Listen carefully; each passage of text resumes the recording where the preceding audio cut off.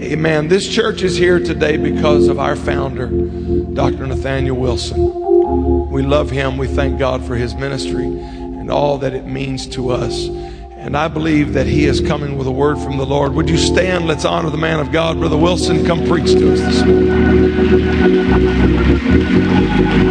Well, let's praise him. Thank him for his word. Hallelujah. Amen.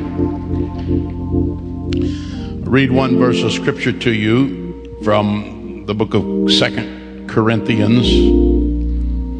Or one passage, actually 2 verses. 2 Corinthians chapter 10. These are familiar to most of you. 2 Corinthians chapter 10 and verse 4. For the weapons of our warfare are not carnal, but mighty through God to the pulling down of strongholds, casting down imaginations and every high thing that exalteth itself against the knowledge of God, and bringing into captivity every thought to the obedience of Christ. I want to preach to you for the next few minutes on the subject of challenging strongholds. Challenging strongholds. But as you know, and I know, and certainly every preacher in this house knows, the Word of God is dynamic and alive, and unless that living Spirit and presence of the Lord is abiding upon us, nothing works. Amen. It's all wood, hay, and stubble unless that anointing is in our midst and touching our hearts and talking to our souls. And I feel the Holy Ghost here this morning. Amen. I thank God for the Word of God I just heard from Brother Jesse Parker. Amen. Praise God. I enjoyed every bit of it. I love the title. I heard him give the title in the back to somebody, and I said to myself, I said, did he say what I just thought he said? He's going to preach about the 25th bear? What kind of title is that, the 25th bear? But I love bears. I mean, bears are special to me. If I had one, I'd name him Theodore.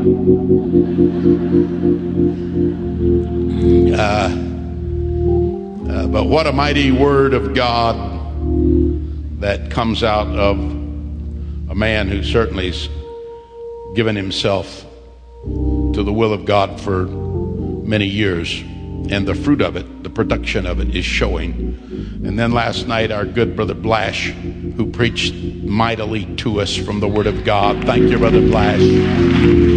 God bless you. Love you. Amen. Amen. So I want to preach to you for a little while today on the subject of challenging strongholds and believing God to touch us in just these next few minutes. Would you pray with me one more time that the Holy Ghost would come down and touch us together? We've come this far. We're here.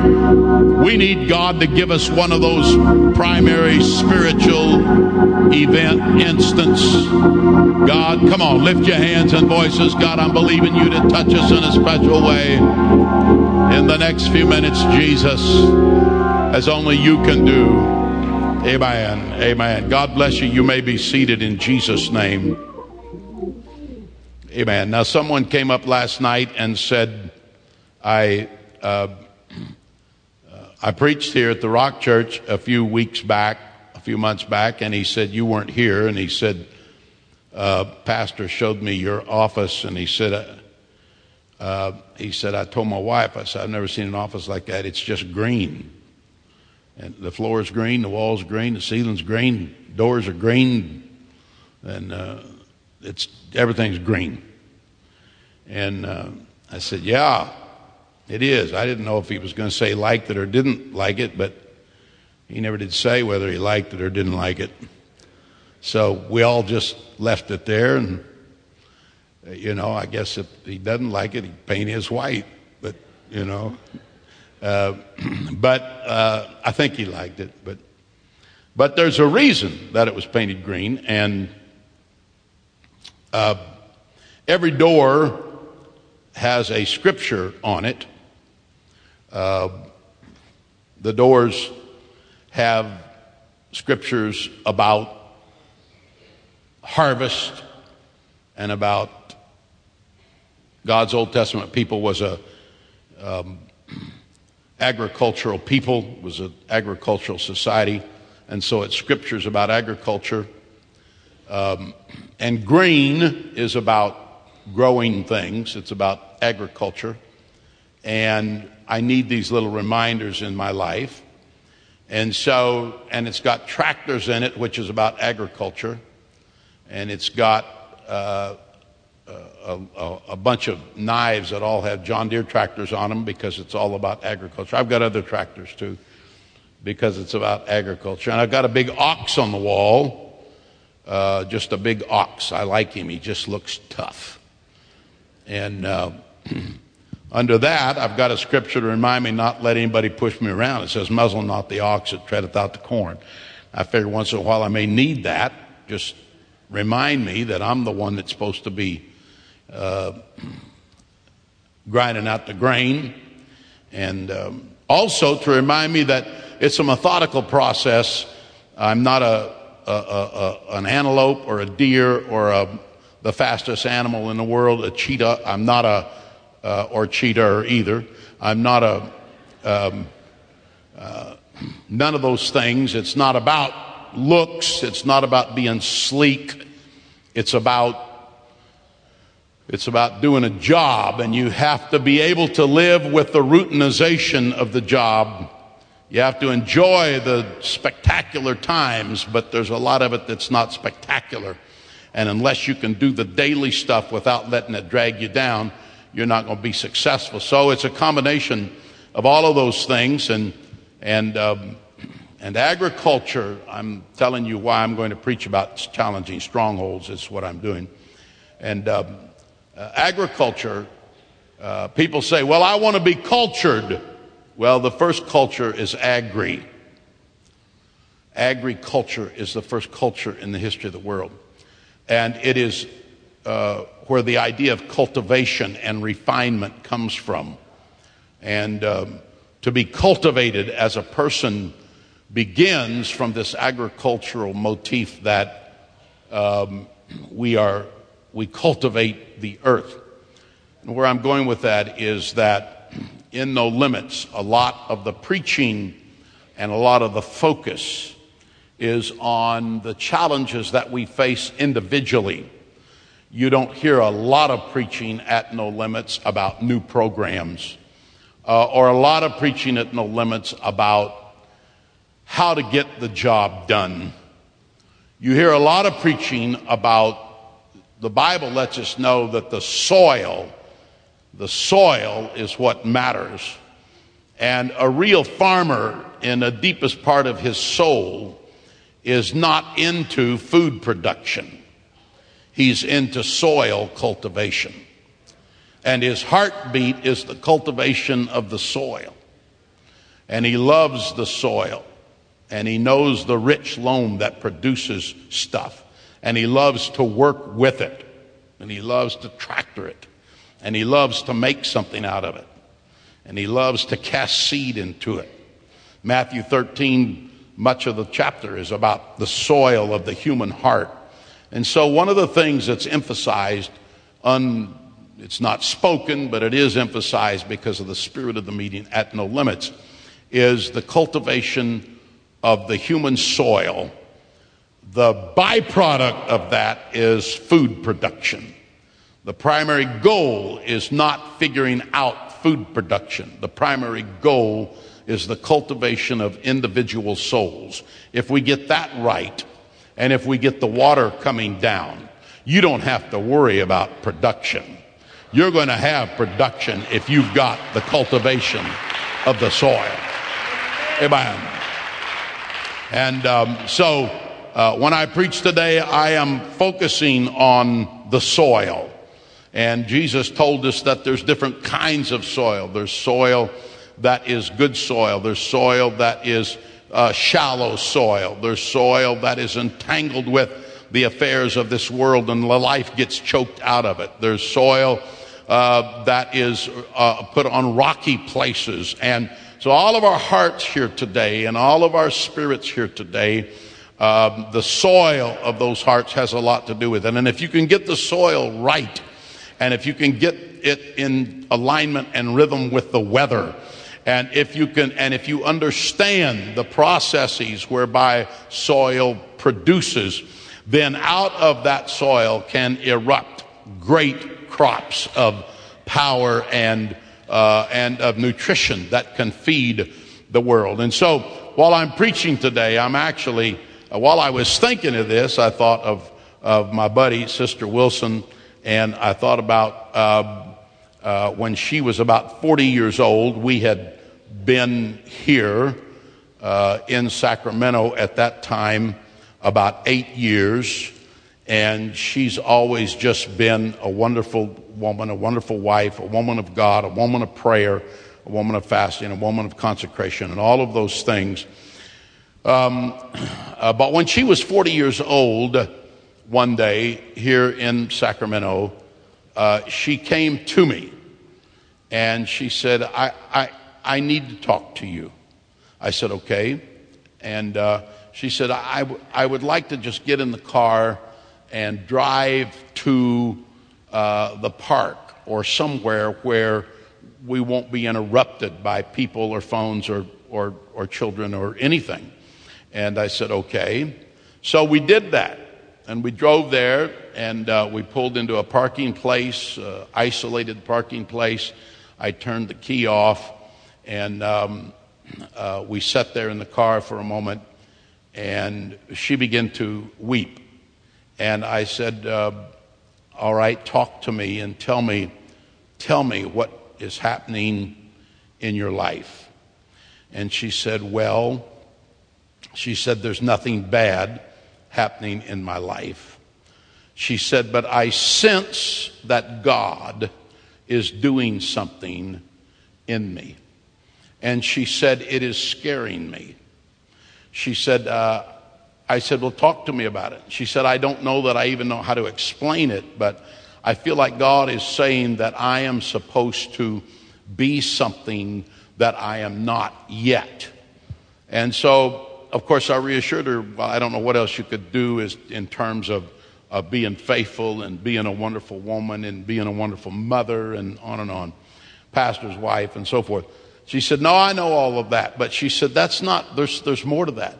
She said, there's something in my soul, because you see, when the seed falls into cultivated soil, there's things that start happening. And Jesus said a mustard seed, which is the smallest of all of the seeds, falls into the ground.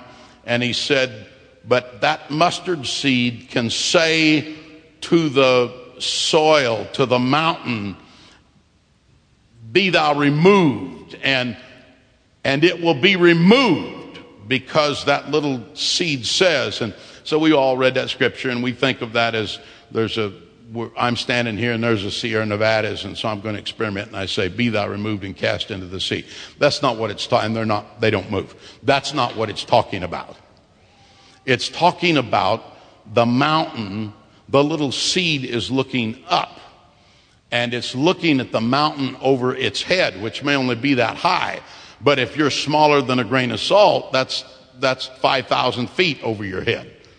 And so that grain of mustard seed is looking up through the soil, and it's saying, I have a mountain on my head. But if it's got faith of a mustard seed, the mustard seed says, I'm moving the mountain that's on my head.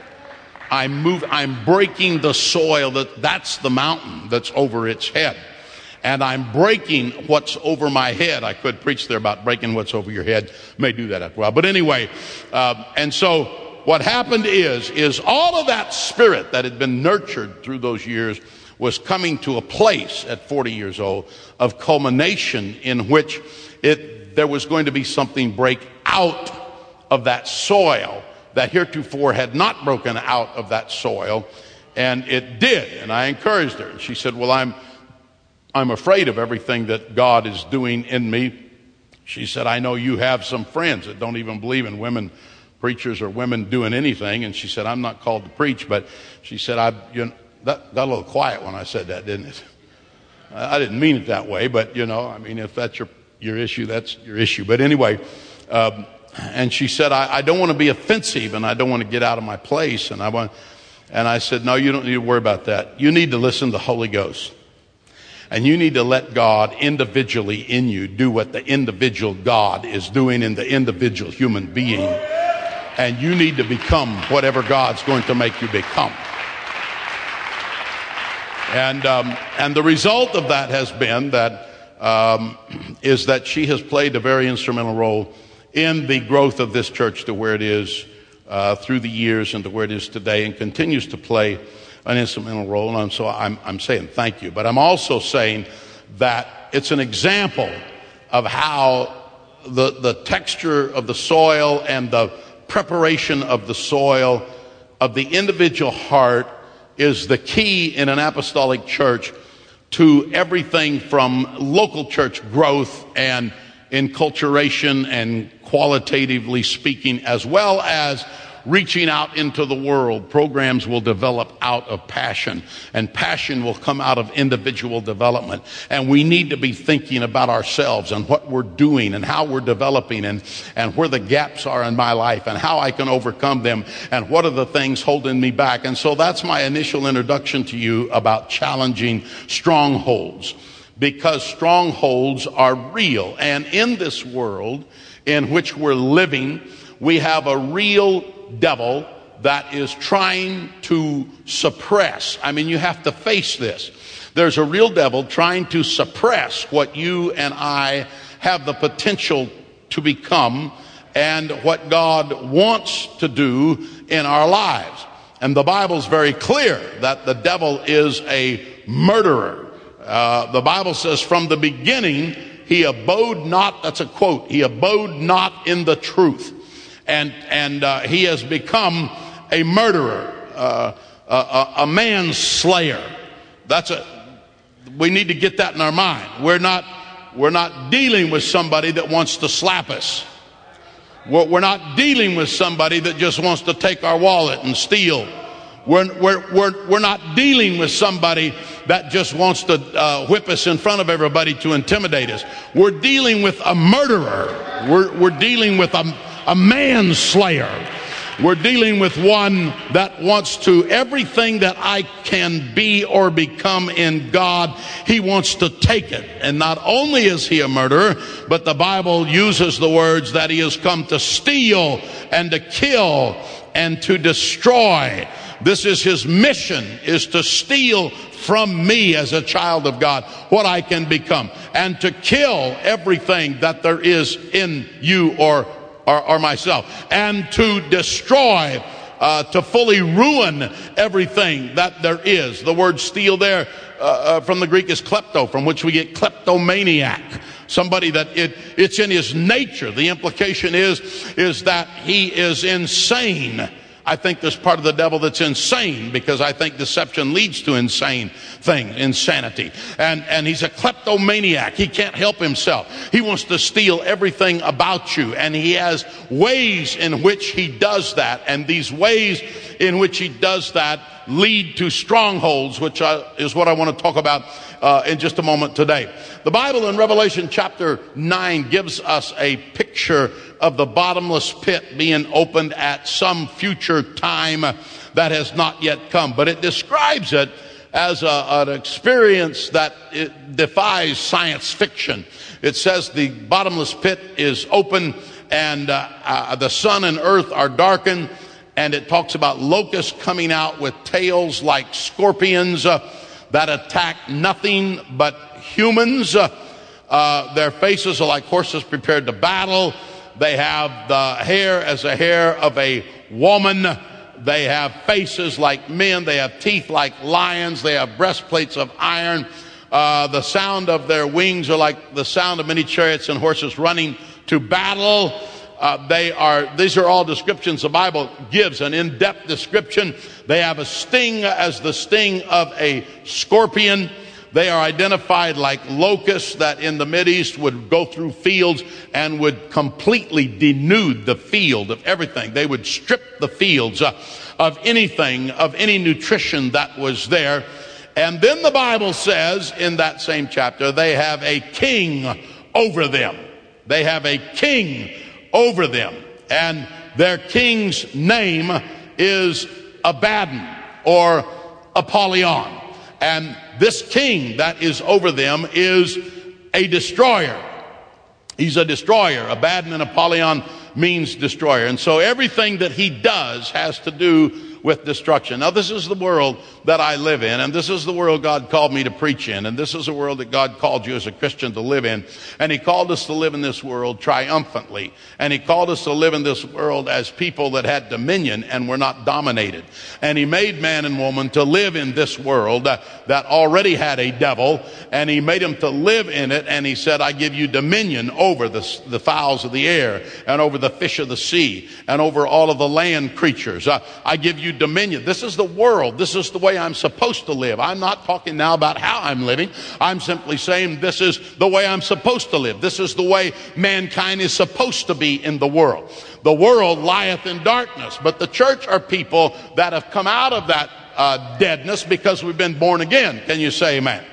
And as born again people, we're supposed to live on with dominion instead of subjugation to these things. I'm not saying whether we are right now. I'm just preaching what we ought to be. I'm just talking to myself and saying, whatever I am, this is what I'm supposed to be. And in a minute, I got to figure out at some point, if this is what I am and that's what I'm supposed to be, how big a gap is there? And how do I close that gap? And how do I get from where I'm at to where I'm supposed to be? And do I have what it takes to get there? And does it matter if I get there? And if I get there, will I really have that dominion? And then will I really use it for the glory of God? Oh, let's clap our hands and praise Jesus.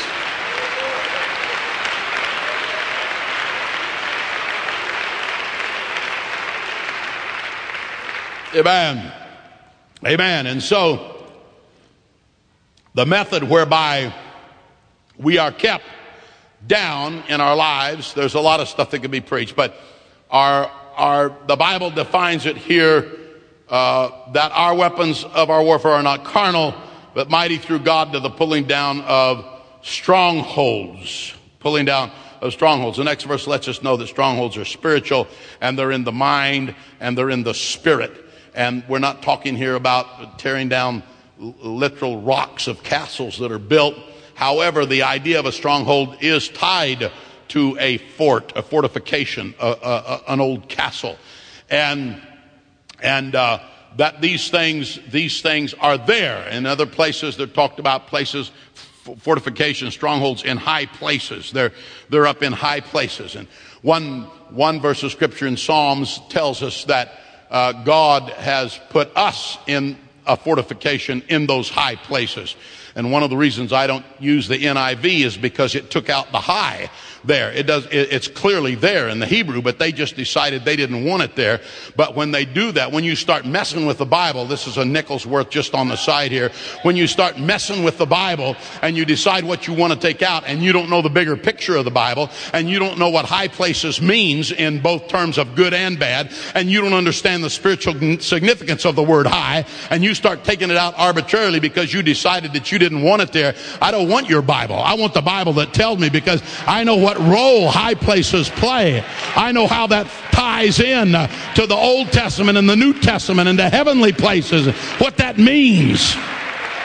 Don't mess with my Bible. Anyway, and so strongholds usually develop progressively. We usually don't just fall into a stronghold immediately. There's exceptions, I guess, to everything, but a little at a time. And oftentimes strongholds start, and I want you to start thinking about yourself here, as a personal They start as a personal defense against something that is difficult in one's life. They go through something extremely difficult. I'm talking just sinners here. And they say, oh, well, I'm going to have to smoke a cigarette to relieve my stress. And what happens is the stronghold that starts becomes worse than the problem that they were stressed about. Or I just need to take a drink here to relieve my mind. And so they start down the road of alcoholism, which the stronghold developed becomes worse than whatever the initial trigger of the stress, until they become bound by these strongholds, and they become more devastating than the thing itself was. Now, there's all kinds of strongholds, and I've seen people who were demon possessed, and I've seen people who were bound by different kinds of strongholds. And I saw one of these young ladies shouting up here last night and dancing and rejoicing in God about right here.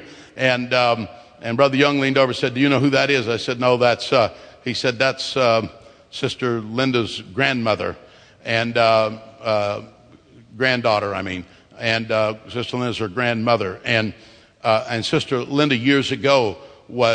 many years ago was demon possessed. And if she tells your testimony, it'll raise the hackles on the back of the hair on the back of your hand, and was deep into demon possession in all kinds of ways, morality and all the other ways, and came to an apostolic church and repented of her sins, and the church and the ministry there prayed the prayer of faith and cast the demons out of her, and Linda got the Holy Ghost and got baptized in Jesus' name. That's now 25, 30 years ago. Never looked back, never missed, never stumbled, never did anything. Now years later, here's her granddaughter standing in victory, living in liberty, because individually God did a work in their life of setting her free. Man, we ought to just praise God for the power and liberty and victory that comes in deliverance.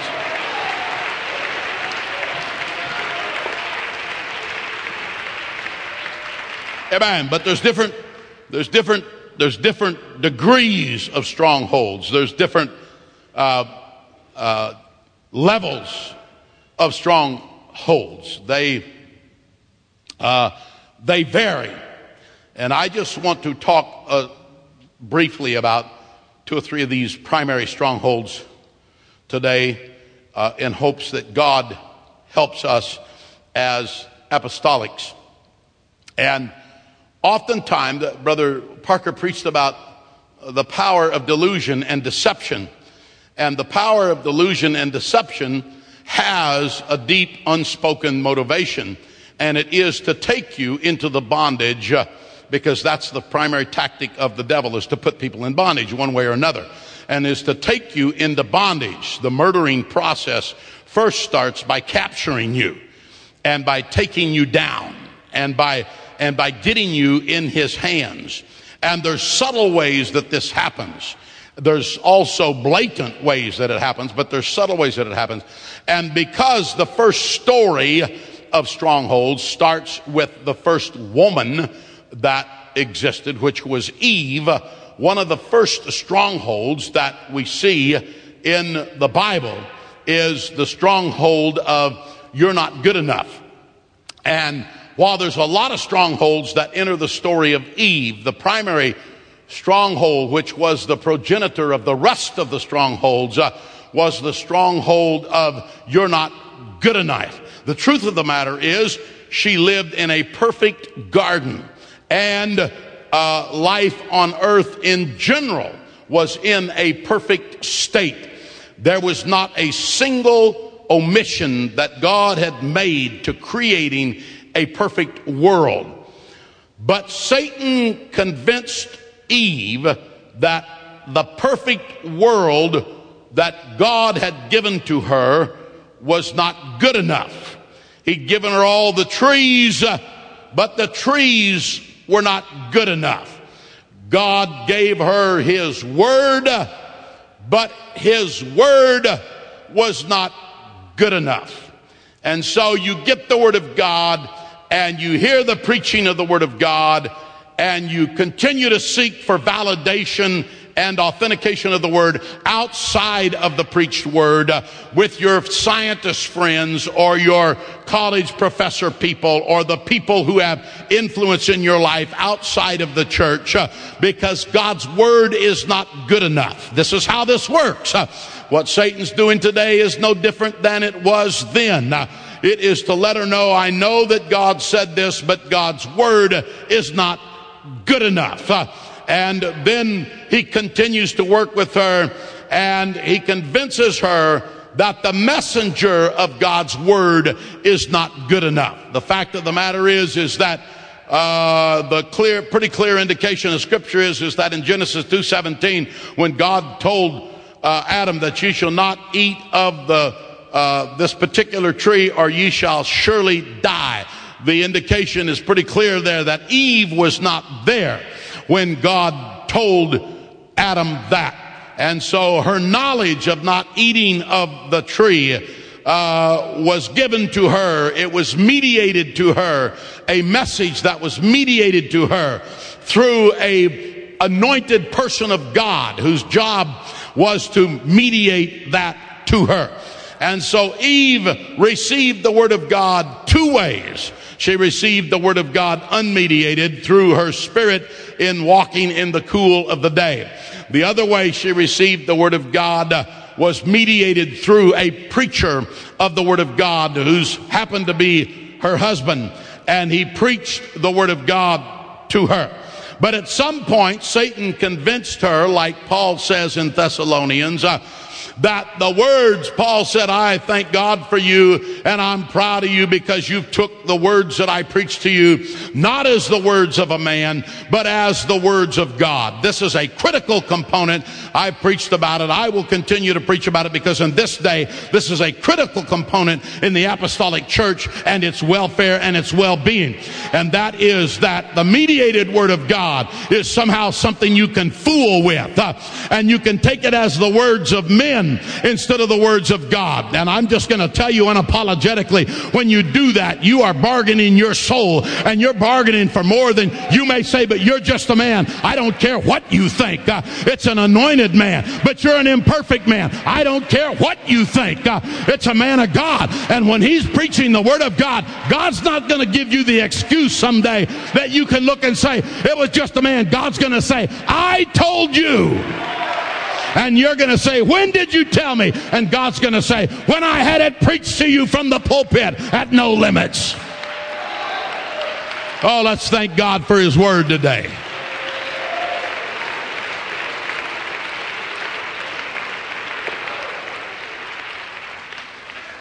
And so the creation of criticism and critiquing everything and discontent with things. And so he convinced her that her environment was not good enough, that it wasn't as good as it should be. There were things missing, and that walking with God was not good enough. And without taking the time to prove the point, I think there's evidence that she went home and talked to Adam about these things and convinced him to join her. Thus, her husband was not good enough. And eventually it went further than that the devil convinced her that she, as a creation of God, was not good enough, and that what she knew was not good enough, and that her wisdom was not good enough. She needed something to make her more wise, and that her knowledge was not good enough, that her eyes could be opened, and that her power was not good enough. I'll make you like God. And that her diet was not good enough, because God doesn't let you eat everything that is in the garden. And you are a real human being. You ought to be able to just look at anything you want to and discern whether you want to eat it or not. You don't need God to do that. You're a grown human being. That's a violation of your free will for someone to try to tell you what you can and can't do. I am preaching to a world who is careened out of control because of access to everything in the world. I'm just telling you, if you ever needed the word of God preached, and if you ever needed not to be missing church, and if you ever needed to be faithful to the house of God, this is the day you need to be faithful to the house of God. You'll end up believing anything if you're not faithful to the house of God.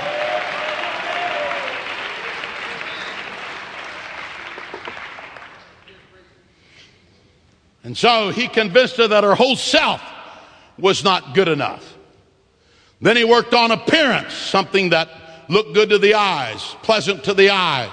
And so now your appearance is not good enough. And incidentally, he's been working on that one ever since. Your lips aren't good enough, so you need to paint them. Your eyes aren't good enough, so you need to black them. Your lashes aren't good enough, so you need to put fake ones on.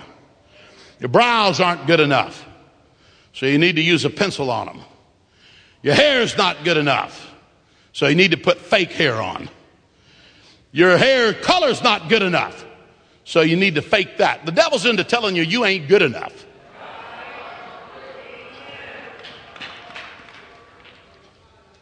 Your skin's not good enough. You need to tint it. You need to tone it. I'm talking about slavery. I'm talking about getting in bondage until you can't find anything about yourself that's good enough.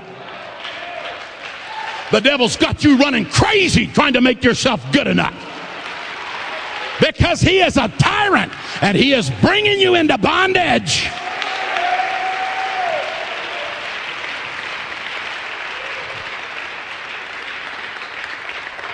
The tone of your color's not good enough, so you got to put stuff on. You got to figure out how to make that meet where your neck real color is, because then it shows up and it looks like you put on a fake head or something. I don't know. It's an issue. I don't have the answer for that. It's an issue. Your sparkle's not good enough, so you have to put on fake sparkle jewelry. You don't have sparkle inside, so you have to create sparkle. I was talking to a girl the other day, one of my nieces, and I said, well, you look like you're doing good. You look healthy. You look strong. You're faithful to God. You're doing right. She's probably 5.5 feet tall. She probably weighs about 110, 12 pounds. She said, yes, Poppy, but I got to lose 3 or 4 pounds. It don't matter what you do, the devil's going to tell you, you're not good enough.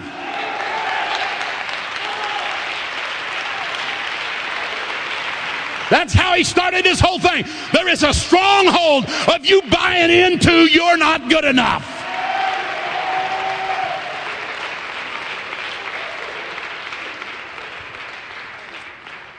And somebody just texted or something the other day. They didn't text me, but somebody told me about it. That in Sacramento a week or two ago they had Love Yourself Day. And on that day in all the businesses downtown, they said, whatever you would like to do every day when you go to work in terms of loving yourself, this is a day, let's just all do it and let's see what happens. And one of the main women TV newscasters or some position like that, she came to work with no makeup on. She said, I'm loving myself.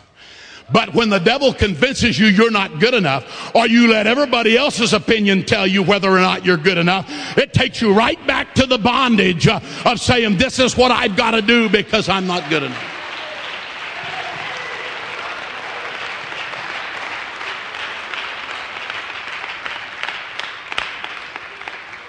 I'm not belaboring the point. I'm just preaching. I'm not belaboring the point. The whole cosmetics industry is a multi-billion-dollar industry of the devil telling people they're not good enough. You don't look good enough. You don't smell good enough. We're going to Botox. I saw a girl the other day with her lips Botox and the Botox messed up. She looked like a freak. And so we're working out, killing ourselves. Some of you are killing yourself because you don't work out, but you get it anyway. Plastic surgery's never been a bigger business because everybody's trying to make themselves look different than they are. And when they get through, they don't look any better. They just look different. But they're convinced that the devil has convinced them that whatever you are, you're not good enough. I'm just telling you, it's a stronghold, and the church is helping you to break the stronghold that says you're not good enough, because no matter what you do, the devil's going to keep you believing you're never good enough.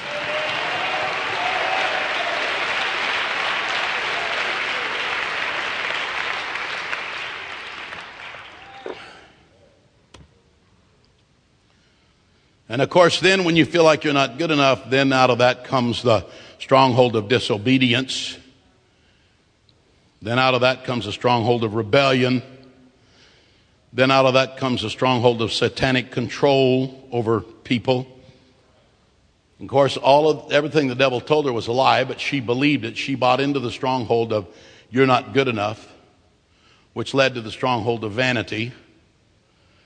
Vanity is one of the toughest strongholds for half backslid Pentecostals when you're preaching to them, which led to the stronghold of disobedience, the stronghold of rebellion, and the stronghold of satanic control. And it all just starts with this little deal of you know more than the preacher. You know more than the Word of God. You know more than it because the devil's convinced you there's stuff that you got that they won't let you have. And what he's really saying is you're not good enough as a child of God.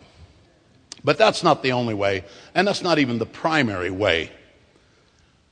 Well, maybe it is and maybe it isn't. I'll leave that up to you. But the other way that he says you're not good enough is that the circumstance that you're in is complicated. This is a simple example. I have used this example many times through the years, but it is so graphic that I'm going to use it again. And it is the example of Gideon. We think it's simple, but it's anything but simple. Midian has prevailed against Israel. Israel is in dens and caves and defensive strongholds. They sow crops, and the Midianites and the Amalekites come and destroy the crops. This has been an ongoing deal through each growing season. Israel is greatly impoverished. They don't have anything. In the middle of that, Gideon is threshing wheat behind the winepress, which indicates that he's hiding behind this big structure so that they cannot see him. They'll come and take the little bit of wheat that he's got. While he's doing it, the Bible indicates that he is asking questions like, why has all of this happened? And where are the miracles of our fathers? He later asked these questions. And the Lord brought us out, all of our forefathers, but now he has forsaken us. This is the view of his situation that he has. And in our world, there are many people that have this view. It's a stronghold in many people, apostolic people's minds, it's just people are backsliding and bad things are happening and where is the God of our fathers? And at the same time, they don't even know that there is a world of liberty going on and victory and revival on an unprecedented scale. But they don't know that because they're caught up in this stronghold with their head down behind the wine press because they are under the bondage of this stronghold from the enemy. And so God comes and speaks to Gideon, you know the story, with a liberating view. God's view is not Gideon's view. God's view of himself, Gideon, is not Gideon's view of himself. And so the word of God comes to Gideon and says, the Lord is with thee, thou mighty man of valor. Now he's hiding, shrinking behind this winepress. He's hiding from everybody. He's mumbling that where's the God of our fathers? This is hopeless. There is no hope. This is a deal. This is not ever going to work. This is terrible. Man, I'm liable to get killed any minute. And he's going through all of this, and he's thinking how hopeless he is in his situation. And God comes and speaks to him and says, the Lord is with thee, thou mighty man of valor. And so God is releasing him from the stronghold of you're not good enough if he can accept it. But he has trouble accepting it because when the Lord says he is with him, the stronghold is Gideon's view of himself that he's not good enough. And he says to God, my family is poor and I am the least in my family. And there's all these reasons why I cannot succeed that are there. You know, I've been preaching a long time. And I've been preaching conferences like this a long time. And I've asked myself many, many times, am I wasting my time preaching conferences? I'm honored to be asked. I'm honored that people would think perhaps there's something we could say that would help them. But am I really helping them? I am thinking right now of scores of churches that I know of and that I preached to or in or preached to at conferences where the churches came and preachers. I am now an old man. I've been preaching these conferences. Brother Morton, you and I go back a little ways. You're a little older than I am, but we've been preaching conferences like this for 40, 45 years. How much good have we done? I know people that I preached to for 45 years. I know people that started preaching when we did. That I'm not criticizing. I'm just trying to preach today, okay? I mean, I know you're not criticizing me, but I have to qualify these things. I'm not criticizing. I'm not being a smart aleck. But I know people that's been pastor in churches that nothing in those churches have changed. I know people's got different circumstances. Okay, I know there's exceptions. Okay, but I'm not talking about the exceptions. I'm talking about what I see on a broad scale. Churches that never have revival. Churches that have never got it. And churches will have revival when the soil of the leader gets where the nutrition of that can come out. And then he transfers that to the rest of the people. And the people get it. And there's no way, brethren, okay, I'm just going to say it. There's no way, brethren, for us to blame the lack of revival on how strong the strongholds are, or how bad the people are, or how dumb my saints are. If there's not revival, it goes back to who's leading that thing. And am I willing to live with this stronghold existing, or am I going to say, it ain't going to be this way as long as I'm alive? There's going to be something done about this situation. Come on, the very least we can do is clap and pray. Ask God to come in this place today.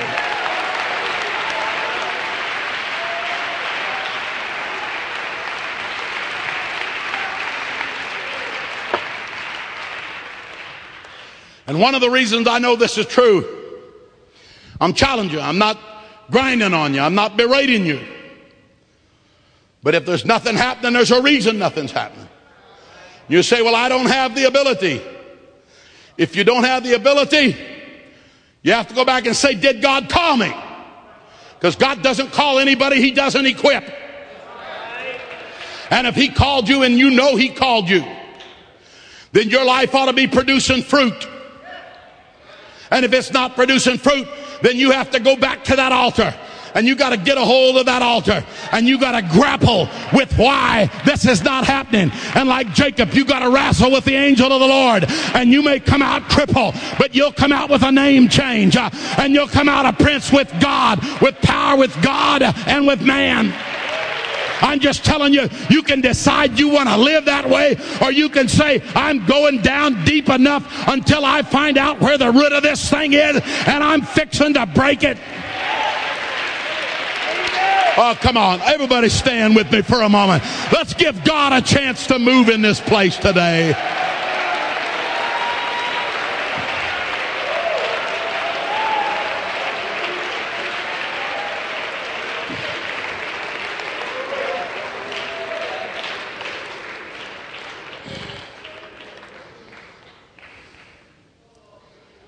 Oh, my God.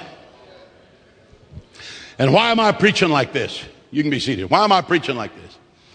I'm preaching like this because I think things are fastly spiraling to a point of high alert emergency where people and preachers have abdicated to strongholds and let those strongholds overtake them.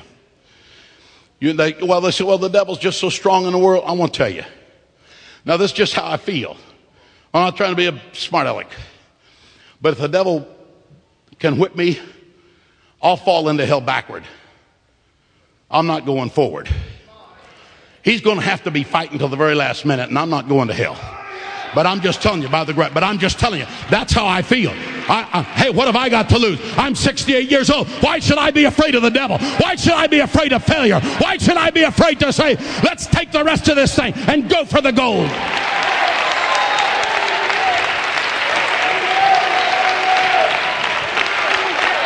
Come on, let's let God talk to us today.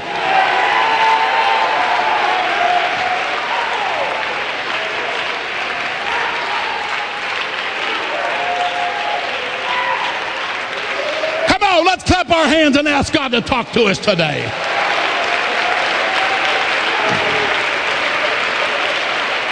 At some point, you have to come to grips with this stuff.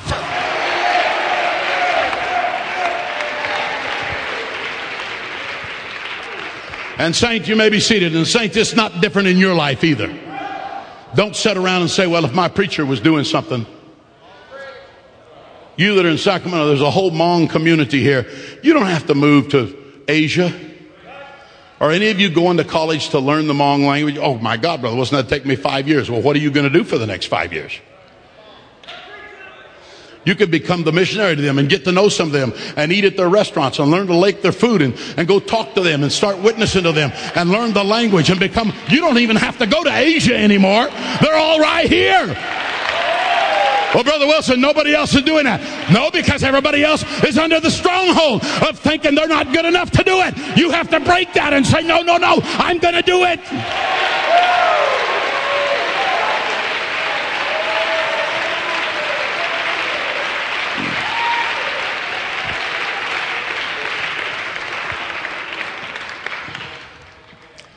And so, you repeatedly yield to the comforting temptation to avoid facing these things in your life. And you don't let yourself ever collide with anything that exists outside of the existing order. Whatever's out there, you don't let yourself go out there and rattle any of it. You just stay back in a structured lifestyle of avoidance. Instead of just starting somewhere and saying, okay, today, I can't change everything today, but I'm going to start praying today. And I'm moving into this thing. And I'm sneaking up on the devil. By the time he finds out that I'm here, I'm going to have a club to hit him right in the head with. I'm coming on. I'm coming.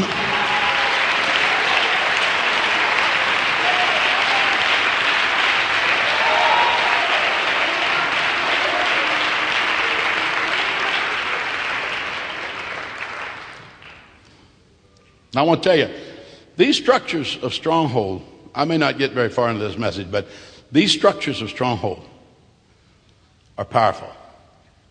How many people have I talked to that when you start to say, you could do this, you don't even get this out of your mouth until they already have a smile of rejection and says, but Brother Wilson, you're a special person. I can't. That is not true. What makes it look special is that you look at those who said, I'm not living with this stronghold any longer. And to you, that's special, but that's not special. That's normal. In God's kingdom, that's how you live. You say, I'm not living with this stronghold any longer.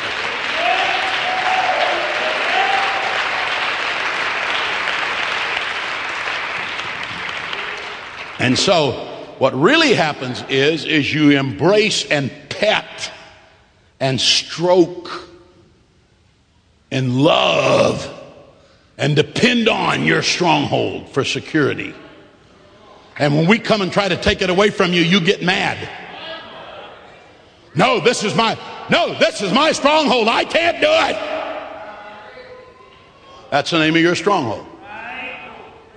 But you got to give up your teddy bear. Because your teddy bear is the 25th bear.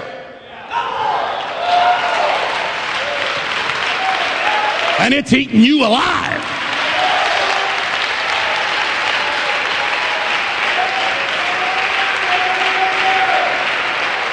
Hey, I don't mean this wrong. I don't mean this wrong.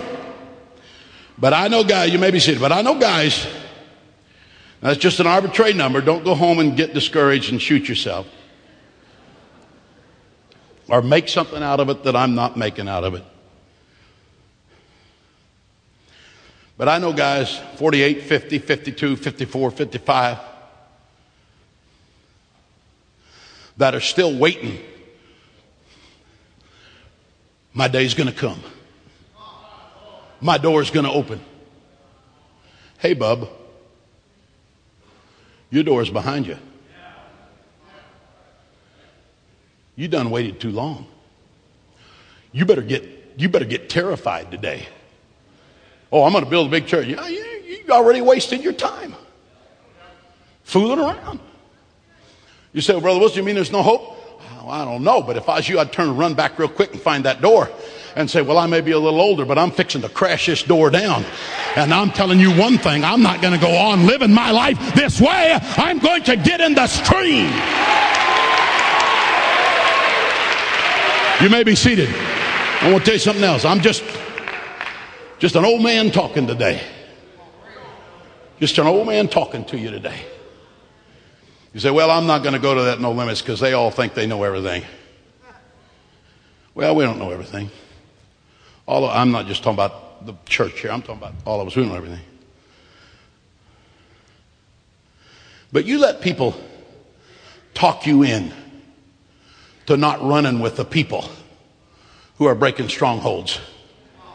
And it just shows you're not wise.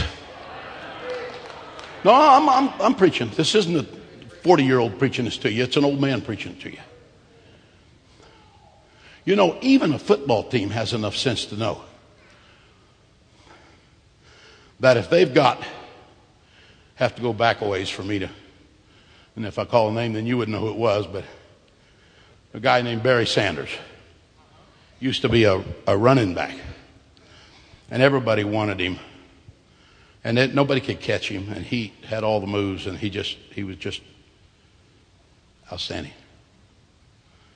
So what the team always did, because they never wanted anybody to think, well, we're catering to Barry, you know, they just always gave it to the guy that lost yardage so that they could make everybody like them. Is that what they did? Of course not. You know, you need to get over your little petty silliness. If it's not here, you need to find somewhere where you're running with people that aren't stroking your strongholds, but that are giving you a passion to break those strongholds and become something. Hey, you may be seated. Now I'm going to tell you, I can't do it anymore, but I played ball with people that I didn't even like. And they were on my team. But when the team's out there, their personality wasn't like mine. I didn't like them. Some of them didn't like me. But when we're out there, if he's the guy hitting all the shots, I ain't going to worry about whether I got a friend that says, well, did you know he's this or he's that? I don't care what you say about him. When he shoots, it goes in. Shut up. I'm throwing the ball to the guy that can get it in. I'm getting the batter that can knock it out of the park. I'm getting the guy that can run it down. I'm getting the guy that can throw the touchdown. And I'm going to say, come on, we need to get together and we need to get this done.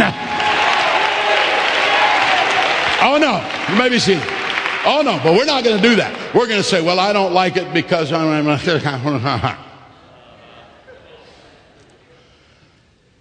And while all that pettiness is going on, Rome burns.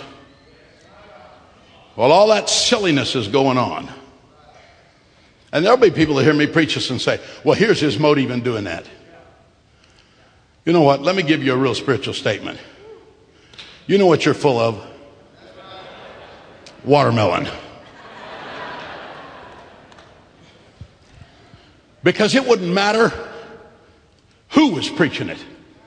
If it was going to take something away from you or show you up for what you're not doing, you would find a way to criticize them, to drag them down. It's not about me. It's about anybody that's going to try to break the strongholds, and you're going to try to drag them down.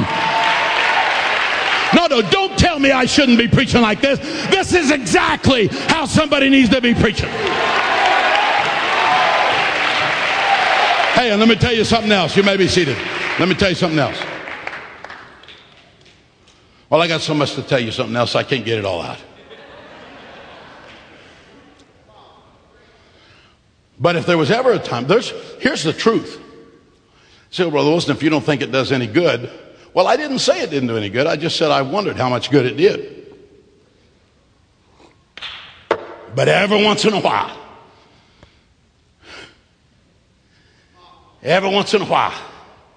somebody gets it. And a lot of times it's people you never thought would get it. And they get it.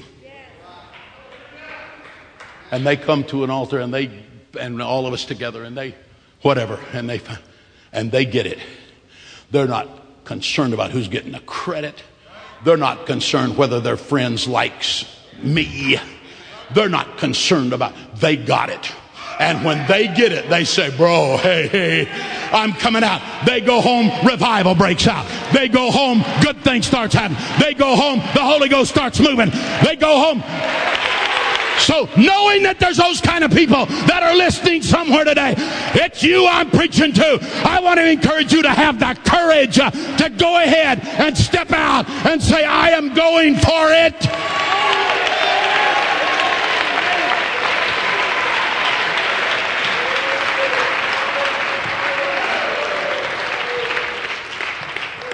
And I'm gonna close with this. You be seated. The last stronghold I want to talk about, there's many, is the stronghold of who interprets your situation. The stronghold of who interprets your situation. Because if you let Goliath be your situation interpreter, you're in trouble. And that's exactly what happened. Read the story. The armies are arrayed. Every day, morning and evening, Goliath comes out and superimposes his interpretation upon everybody in the Philistine army and everybody in the Israeli army. Why should we battle? Give me a man. He's interpreting the situation.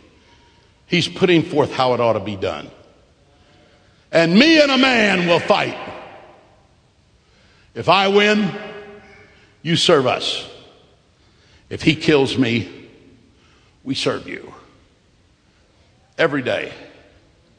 Not just his words. 40 days and nights. But the roar of his voice. The intimidation of his size and his countenance. Like a roaring lion,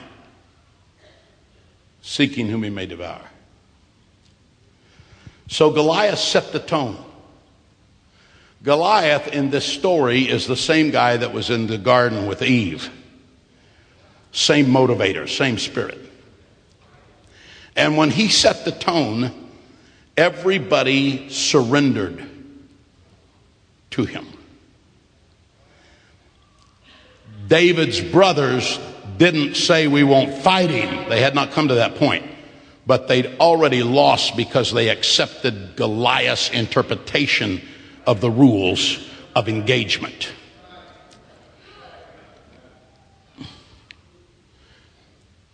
And so the entire perception of reality was framed by Goliath.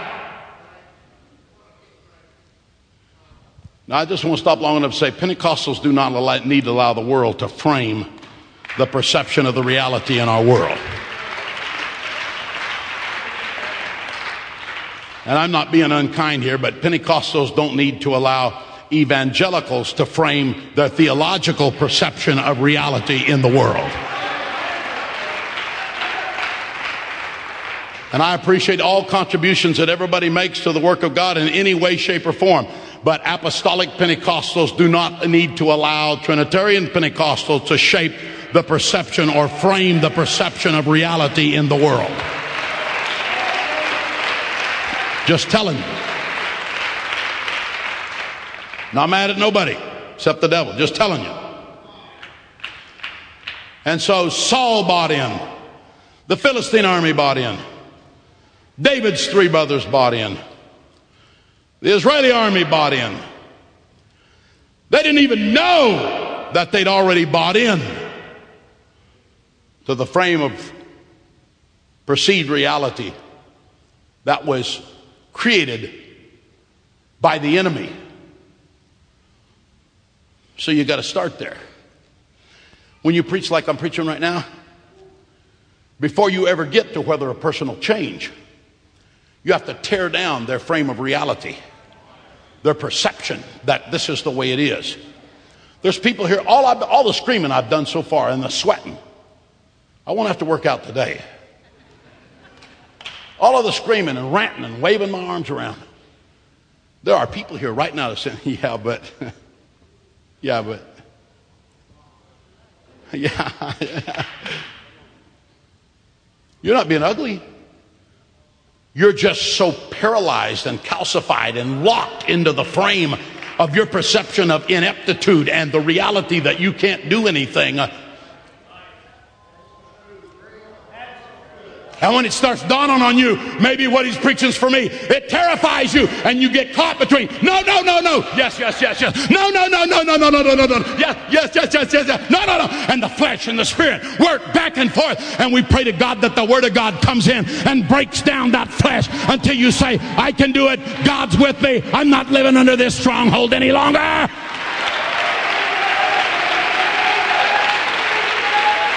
Come on, let's use a little energy and praise him again.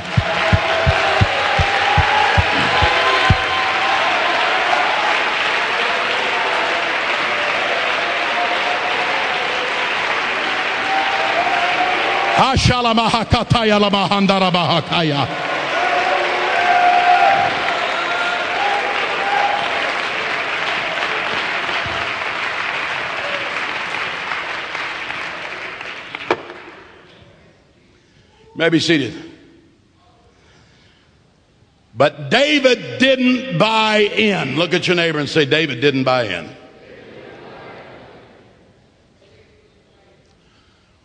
To defeat Goliath, he first had to resist the temptation to buy into the perceived frame of reality that was created by Goliath. Didn't have anything to do with a battlefield yet. Didn't have anything to do. It had to do with way back before that, saying, here's what he's saying. Here's what Israel's convinced of. But I'm not a part of that. I don't believe that. And so he tells his brothers, in essence, I don't believe that. And what do his brothers do? Oh my God, you're embarrassing us, David. You are an embarrassment to the organization. How many times? Anyway, let's don't go there. You're do you understand that nobody even knows what you're doing? And that you're just a punk. You don't even know what you're saying. You don't even know what you're talking about.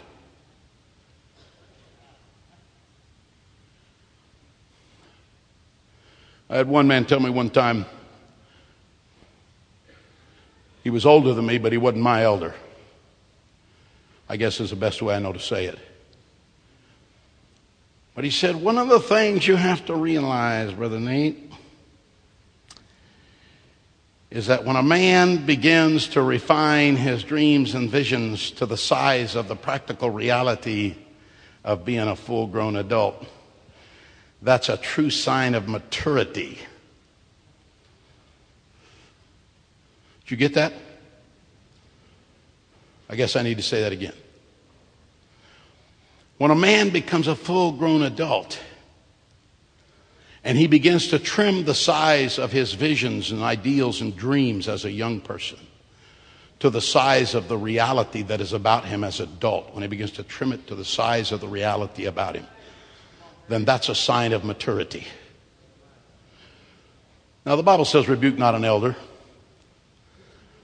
So I kept my mouth shut. But when I left there, I said, nay, nay. I'm going to stay immature all my life.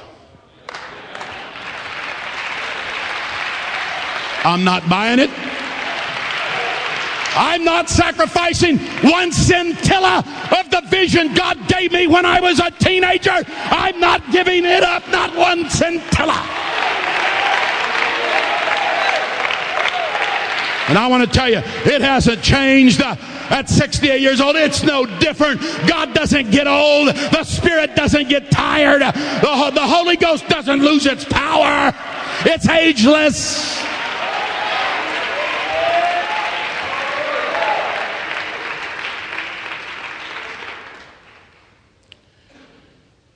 And so Goliath tries to set the rules for the battle. And here's what he says. Give me a man. And David says, no, we're not going to give you a man. We're going to give you a boy. Whatever Goliath wants, David's not going to give him. He's into breaking who's running this show. No, we're not going to give you a man. We're going to give you a boy. And it's me.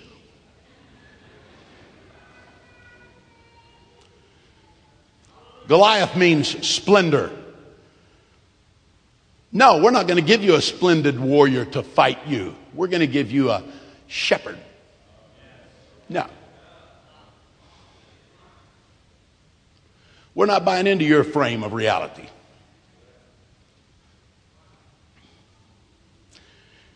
Saul brings him in. Saul says, all right, son, I've heard what you said. I don't know if we had any options, I wouldn't do this, but here, take my armor. Put this armor on. And David's got this stuff. Saul was head and shoulders above. He wasn't as big as Goliath, but he was head and shoulders above everybody in the Israeli army. And so here's David, and he's got this stuff sagging off of him. And while he's got on, he says, King Saul. He says, what?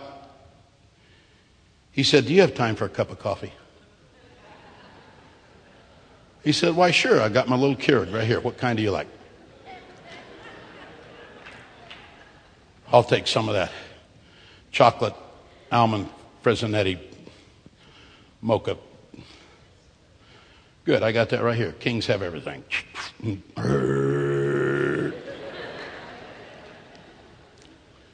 King, do you mind if we sit down here for a minute? And can I sit in this chair? Yeah. I'll sit down right here, David. Now tell me, son. What do you want to tell me? Well, this stuff don't fit. And furthermore, let me give you the spiritual psychology behind what's going on, O king. This guy wants me to wear this, which is the first reason why I wouldn't wear it if it fit. Because I'm not doing what he frames for me to do. So if you don't mind, sir, I respect you, but would you just take this stuff off? It's killing me. I can't hardly stand up in the first place. How do you wear this stuff? And so he takes the armor off.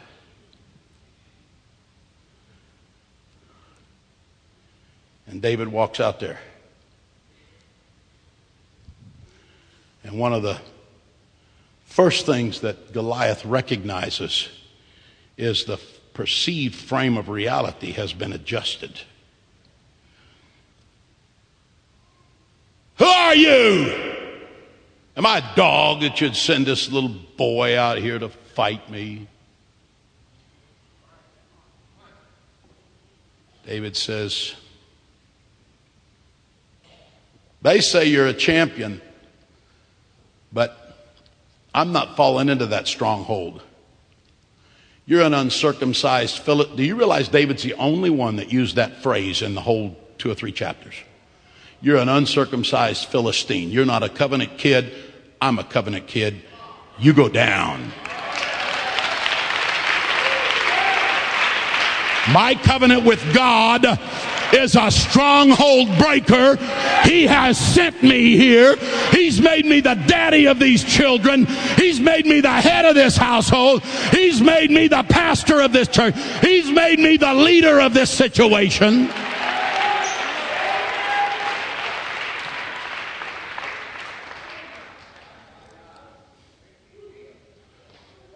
And the next thing Goliath says is, come to me. Setting the parameters. And David said, I'm not coming to you. Every parameter the devil set to create a stronghold, David said, nay, not going there. Come to me. Oh, no. You come to me and I'll feed you. I'm not coming to you. We're going to fight this fight my way. The devil says, well, if you just get out here and cuss and kick and fight and get in politics, oh no, not by might nor by power, but by my spirit, saith the Lord. I wrestle not against flesh and blood, but against principalities and powers and spiritual wickedness in high places. I'm not going there. I'm going to preach the gospel.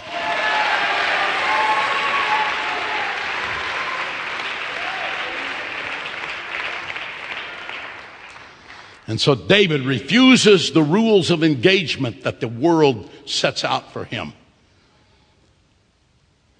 And he's got long distance weapons. And he takes his little sling and slings his rock.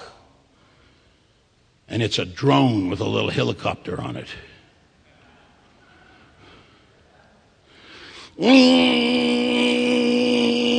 And then when it gets just right up to its target, there's an extra rocket that kicks in.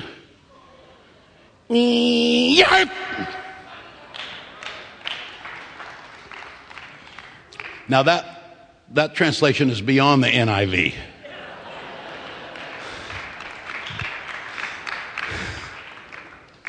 But you get the point. And so did Goliath.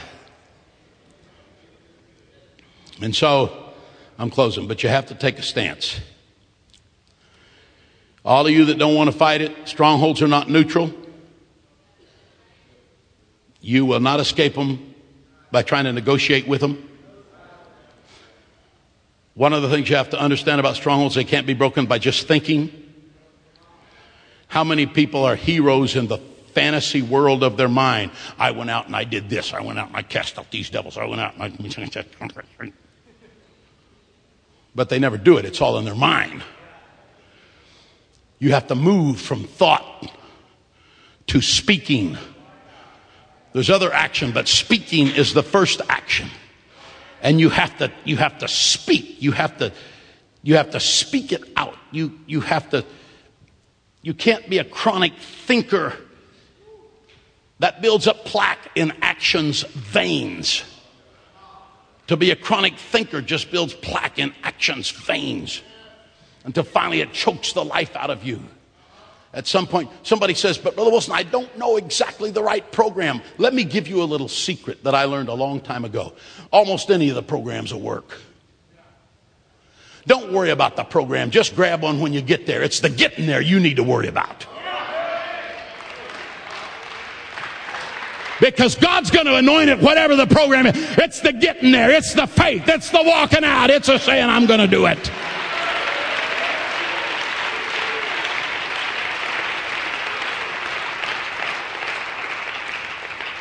Let's stand.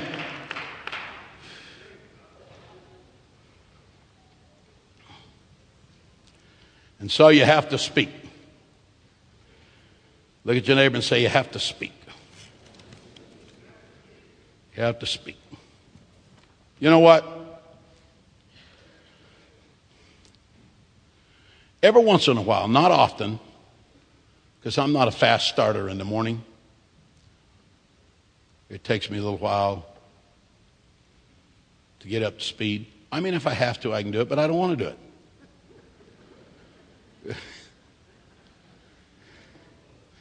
And I've done what I don't want to do most of my life in terms of personal discipline of getting up early and all that kind of stuff. But every once in a while, I get up and I say to myself and the powers that be in this world, in the universe, today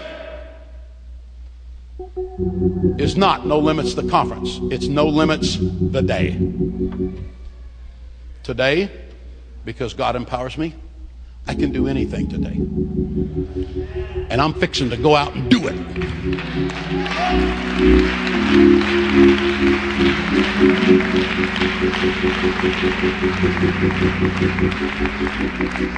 So when I'm doing it, whatever it is, maybe I'm just fixing a table in the office or something, and I need some screws to fix it or something. I go stomping into the hardware store. I need some screws for a table. And I know they're thinking, well, you don't have to stomp in here like that. Yeah, but I'm on. This is on me. There's no limits to me today. I'm putting these screws in this table today. Because there's a part of me, if I don't do that, then I'll say, well, I don't have time to go get the screws right now. Well, maybe I can get the screws tomorrow. Well, maybe I don't even need the table. Well, see? And you just talk yourself into being a slob. And you're a slob in your ministry, and you're a slob in your home, and you're a slob. You got to say, I'm not living my life that way. I'm getting up. I'm going to go do it in Jesus' name. I'm getting after it.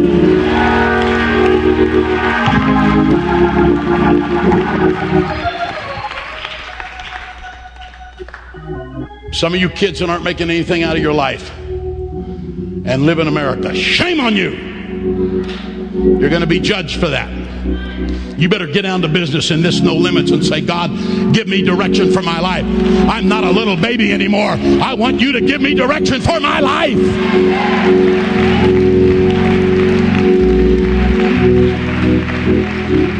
And there's other people here today that's got deep problems. It's stuff you're wrestling with, heartbreak and all kinds of stuff. Oh my God, there's terrible things in life. But I'm going to tell you, the answer is not by letting the devil shut you down. If you're staggering, if you're staggering, you've got to stagger to this altar and lift those tired hands one more time and say, God, I may die, but I'm not giving up. God, I'm coming to you. I'm believing you to break this stronghold, God. I'm believing you I'm believing you, God. Come on. Come on. Oh, God, you're going to touch me. You're going to touch me. You're going to touch me. You're going to touch me. Come on. For greater. Some of you need to come. I'm reaching. God, you're going to break my city. God, you're going to break my church. God, you're going to break everything.